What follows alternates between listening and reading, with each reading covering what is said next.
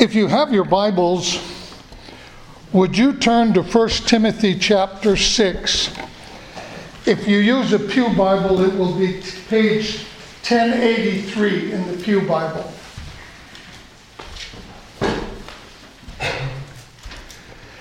Many times as we are trying to comfort others who are going through a rough time in their life, or when we want to prevent someone from doing something we think is a foolish or a bad decision, we will quote a phrase and attribute it to the Bible, or we'll quote a Bible verse. But I have found oftentimes what we quote is not in the Bible or is being misquoted. And that misquoting of the Bible can give people a false hope. And false hope can make a situation, a bad situation, already worse. And it can change our perspective of how we view God and how we view our relationship to Him. One of the simplest ones that comes to mind is I've often heard people say, well, you know, cleanliness is next to godliness. And I've heard parents say that. But that's not in the Bible. As a matter of fact, that came from a publication called Poor Richard's Almanac, which was written by Benjamin Franklin under a pseudonym by the name of Poor Richard or Richard Saunders. And it was written in the late 1732 to 1758. Now, while the Bible may teach cleanliness under the purity laws of the law of Moses, the Bible never says that. And so I want to share with you this morning 4 of the most common quotes or misquotes of scriptures that I have come across that really messes up our thinking concerning God, concerning our relationship with Him and our position as Christians and what's required of us. And the first one comes from 1 Timothy chapter 6. And I want to tell you a true story behind this. About 42 years ago, we were helping a denominational church in South Texas, and our home was about 50 yards from the lake, a real well-known lake, and about 25, 30 yards from us over to the north was a marina. And snowbirds would come and they would park their travel trailers and that there. And so we would get to know a lot of the snowbirds who came down. And I remember very, very vividly one day, a man from Michigan and his wife would come down. And he would come up to the house, and he attended a denominational church. And we would have, he was a very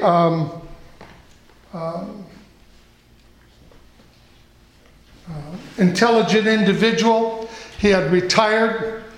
He had made a commitment, a profession of faith in the Lord Jesus Christ. And we would have many discussions, and he would ask me many questions about the Bible. But one day in particular, I can remember us walking together and him very sadly, almost with tears in his eyes, said, Reverend Childers, I never could be a very good Christian. And that statement from him surprised me. And so I asked him why. And he said, well, I'm a fairly well-educated man, and I've worked very hard in my life for my wife and my children, and I have succeeded. And the Bible says that money is the root of all evil, and I've been very successful financially in every other way, and so I never just can be a very good Christian. Because of the misquoting of this scripture, he felt that having money disqualified him from being a Christian. As a matter of fact, he thought that the only way he could be a good Christian was to sell everything he had and become poor. Let's look at what the Bible says in 1 Timothy chapter 6 and verse 10. For the love of money is a root of all kinds of evil. The love of money, from which some have strayed from the faith. In other words, it's not money that's the root of all evil. It's the love of money. As a matter of fact, the truth remains that the love of anything over our love for God is wrong. But here this man felt that he couldn't be a good Christian. The second one so that's one misquote. The next one I want to talk to you about is that we as Christians have a heavy cross to bear. And we use Matthew chapter 10:38. Jesus talking said, he who does not take his cross and follow after me is not worthy of me. And we use Matthew chapter 16. And then Jesus said of his disciples, if anyone desires to come after me, let him deny himself and take up his cross and follow me. And so we have misquoted this into saying, well, brother, it's just a cross we have to bear. To some people, Christianity is a joyless existence that dooms us to a life here on earth full of gloom, despair, and agony on me. Deep, dark depression and excessive misery. Have you heard that somewhere before? We believe that. And we think Christianity is a way of life not to be enjoyed. Turn with me to Matthew chapter 11. It will be page 888 in your Pew Bible. Matthew chapter 11. Let's see what the Bible has to say.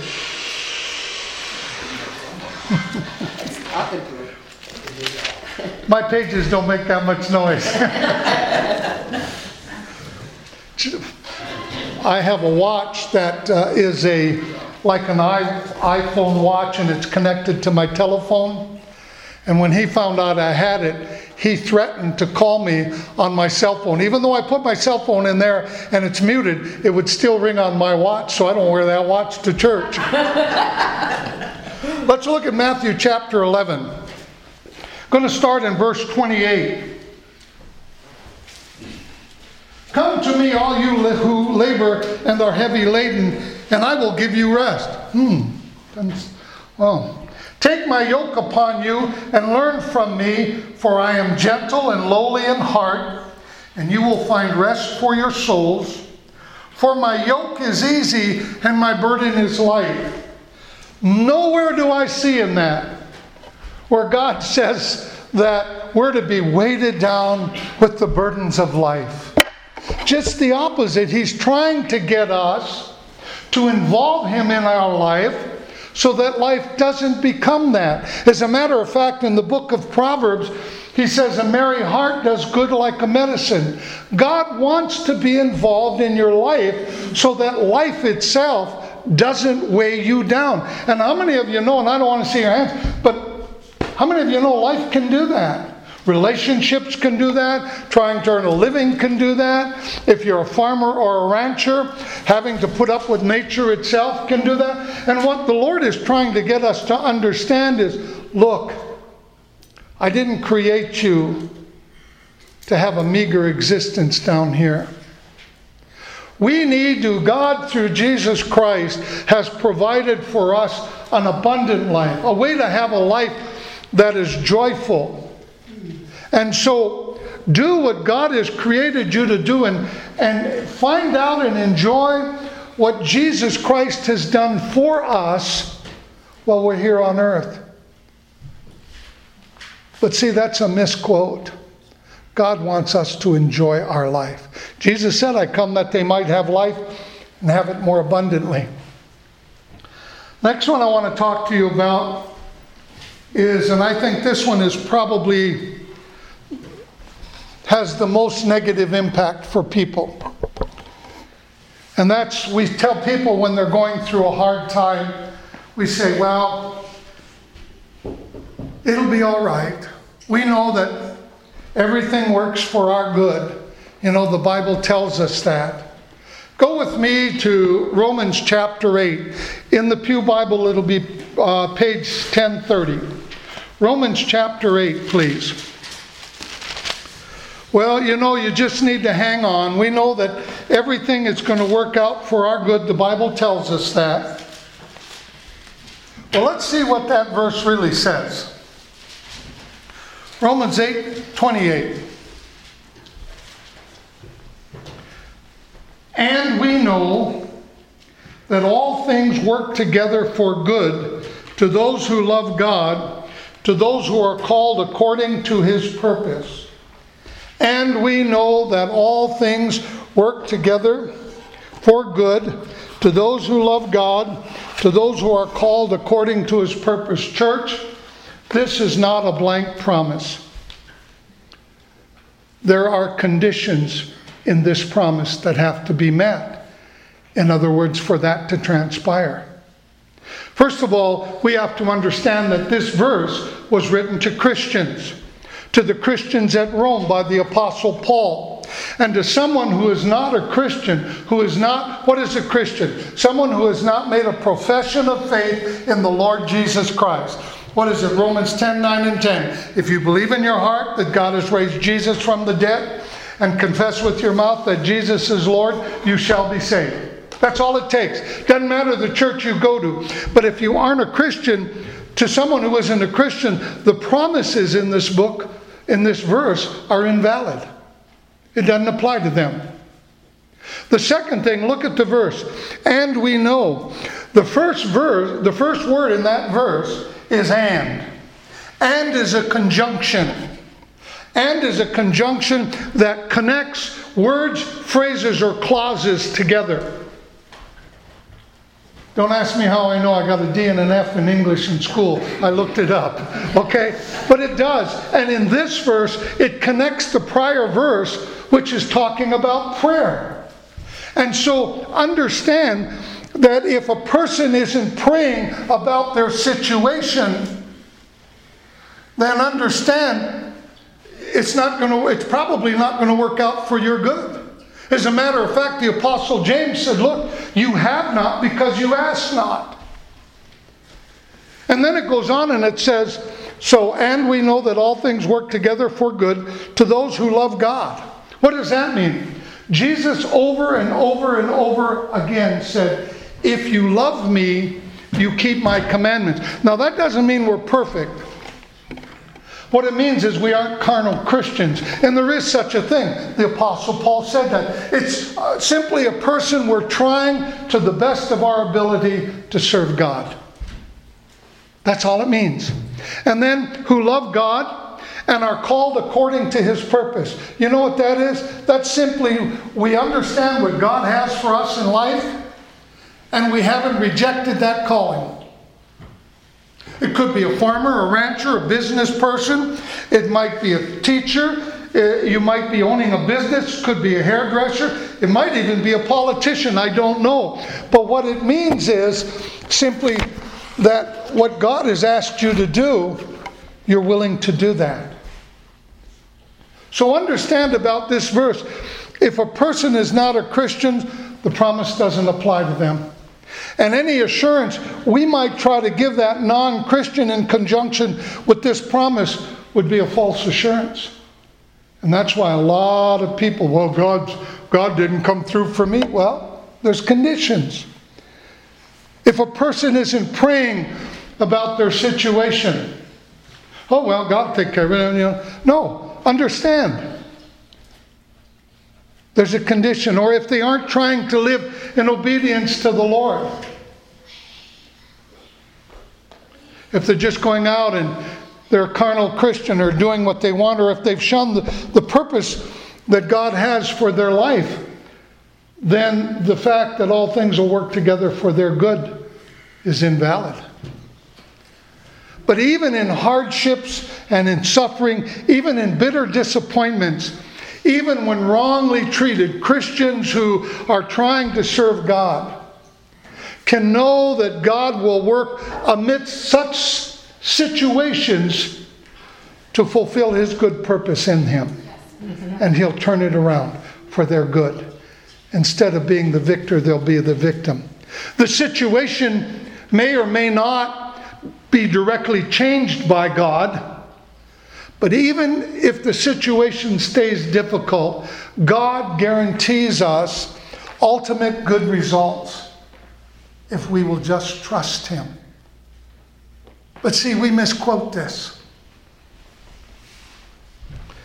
The certainties of this verse, the requirements, must be kept in conjunction with our responsible participation. We need to be a Christian. We need to be praying about the situation. We need to be living a life in obedience to the best of our ability, and we need to be pursuing God's will for our life. And you know what? Sometimes that's not easy. That doesn't mean we're perfect. The last thing I want to share with you this morning, are y'all still here? You're quiet. Yeah. Are y'all here? Okay. I saw a cartoon of a pastor sitting at his desk, and the secretary opened the door, said, the church board member is here, and he was carrying a black box, and she said, he has the black box so we can decide what went wrong this morning with this morning's message. So, okay. We often blame God for the bad things that happen in our life. We do. We use verses of script. We go to the Old Testament, which is under a new covenant. We use scriptures like, well, you know, the Bible says our eye hasn't seen and our ear hadn't heard, so we never know what God's going to do. But I'm going to share with you this morning, through the words of Jesus, Matthew, Luke, John, Paul, and James, it'll be very quickly, exactly what we can expect from the Father God. Go with me to John chapter 14, page 983. Let's start there. Jesus is talking to his disciples, and he says this, page 983, John chapter 14. Jesus is talking, and he says this. He's talking about going away, and Philip comes on the scene and he says, Lord, show us the Father and it'll be sufficient for us. Now, we kind of go over this scripture, but listen to what Jesus is saying to him. Have I been with you so long and yet you have not known me, Philip? He who has seen me has seen the Father, so how can you say, show us the Father? In other words, if you see me, you've seen the Father. Now listen to what else Jesus says. John 5:19, page 971. And Jesus answered and said to them, most assuredly I say to you, the Son can do nothing of himself, but what he sees the Father do, that he does. The Son also does in like manner. And he goes on and he says, I only speak what the Father tells me to speak. And in John 10:30, he says this, I and my Father are one. So Jesus makes this claim. I only do in like manner what I've seen my Father do. I only say what the Father tells me to say, or what I've heard him say. And if you've seen me, then you've seen the Father. You look at me, that's what the Father's like. Turn with me to Luke chapter 4. So if this is what Jesus did, and this is what he said, then if we see what Jesus did and said, then we can see what the Father's like. You see what I'm saying? Then we can see what the Father's like. Jesus said, I only say what the Father told me to say. I only do what the Father told me to do. So go to Luke chapter 4, page 936, starting in verse 16. So Jesus came to Nazareth, where he had been brought up, and as was his custom, he went into the synagogue on the Sabbath day and stood up to read. And Jesus was handed the book of the prophet Isaiah, and when he had opened the book, he found the place where it was written, the Spirit of the Lord is upon me, because he has anointed me to preach the gospel to the poor. He has sent me to heal the brokenhearted, to proclaim liberty to the captives, that's both physical, mental, and spiritual, and recovery of sight to the blind, to set at liberty those who are oppressed, to proclaim the acceptable year of the Lord. Then Jesus closed the book and gave it back to the attendant and sat down. And the eyes of all who were in the synagogue were fixed on him, and he began to say to them, "Today this scripture is fulfilled in your hearing." In other words, what Jesus was saying, here's what the Father's told me to do. Heal the brokenhearted, preach the gospel to the poor, proclaim liberty to the captives, give sight to the blind, set at liberty those who are oppressed, proclaim the acceptable year of the Lord. I don't see anything bad in that. There's nothing evil, nothing bad at all. He said, I'm just doing what my Father told me. Look at Acts 10:38. I'm sorry, I don't have the page for that one. Let's see what Luke, the writer of Acts, said in Acts 10:38 about Jesus.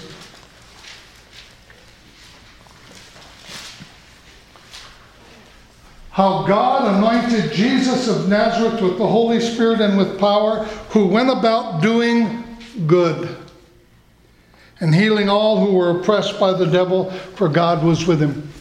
Jesus went about doing good. I only do what my Father told me to do. I'm just like my Father. If you've seen me, you've seen him. He was told to do good. Let's look at Matthew chapter 7, verse 11, page 883.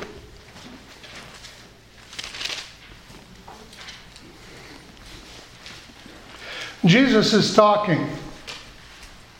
Page 883. Jesus says this: "If you then, being evil, know how to give good gifts to your children, how much more will your Father who is in heaven give good things to those who ask him?"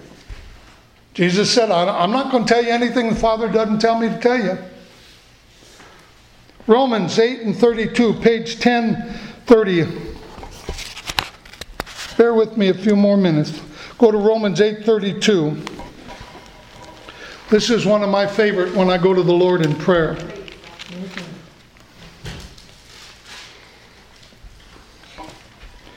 The Apostle Paul writing to the church at Romans, and he says this.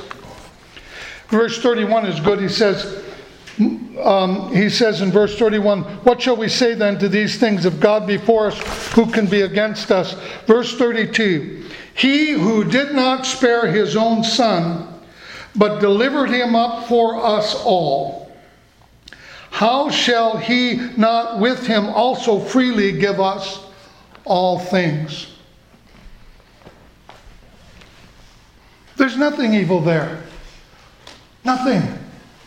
Let's look at one other scripture. James chapter 3, page 1102. James is talking about the wisdom that comes from God. 3:17. "But the wisdom that is from above is first pure, then peaceable, then gentle, willing to yield, full of mercy and good fruits, without partiality and without hypocrisy."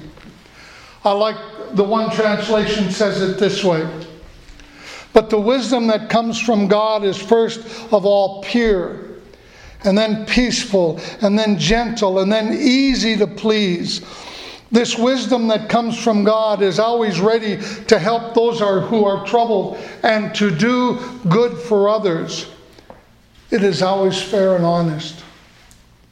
Man, there's Jesus and Matthew and Luke and John and Paul and James and Jesus himself saying, look, and if you take nothing else from this message, nothing else, take away from this message that God loves you and He's not angry with you.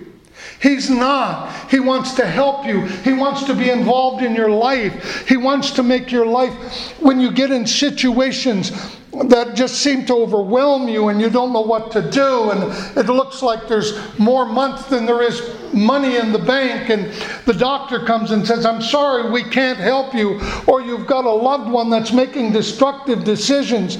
God is saying, I'd like to help you. I want to help you. God's not a bad God. God doesn't make bad things happen to us. Well, you don't know what I did. Listen, when you sin, it does not affect your relationship with God. It affects your fellowship with God. Let me say that again. When you sin, it doesn't affect your relationship with God. It affects your fellowship with God. Let me explain it this way. I'm a Childers. When I was a kid growing up, I know this is hard to take, but I wasn't always an obedient child. Okay? I did things wrong. And when I did things wrong, my relationship with my parents was I was still their child. It didn't affect my relationship. It affected my fellowship. I went to my room without supper, or I was grounded for 3 years, or whatever.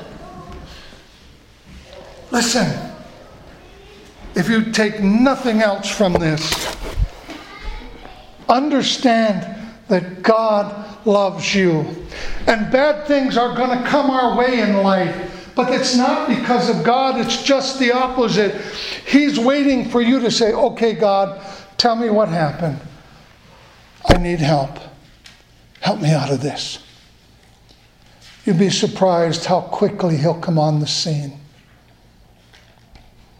Let's pray. Heavenly Father, I thank You for Your faithfulness to us. And it's not just us alone here in Opine, but You're faithful to all Your people who have received Your Son, Jesus Christ. Lord, as the pastor of this church, I would ask that if we take nothing else away from today, we take away that, God, You're not angry with us, and You don't bring bad things into our life.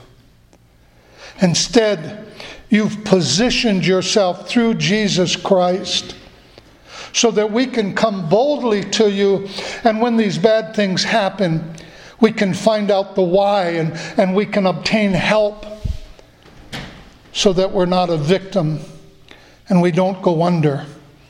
Whether that going under is maritally or spiritually or financially or emotionally or any other way. Lord, let us understand what a loving God You are. Let us adjust our thinking to the fact that You don't put bad things on us. Instead, You're waiting to help us. You're waiting to help us. And I thank You for Your love for us, and I thank You for Your faithfulness to us and Your faithfulness to Your promise. In Jesus' name I thank You. Amen. Would you come and lead us, please?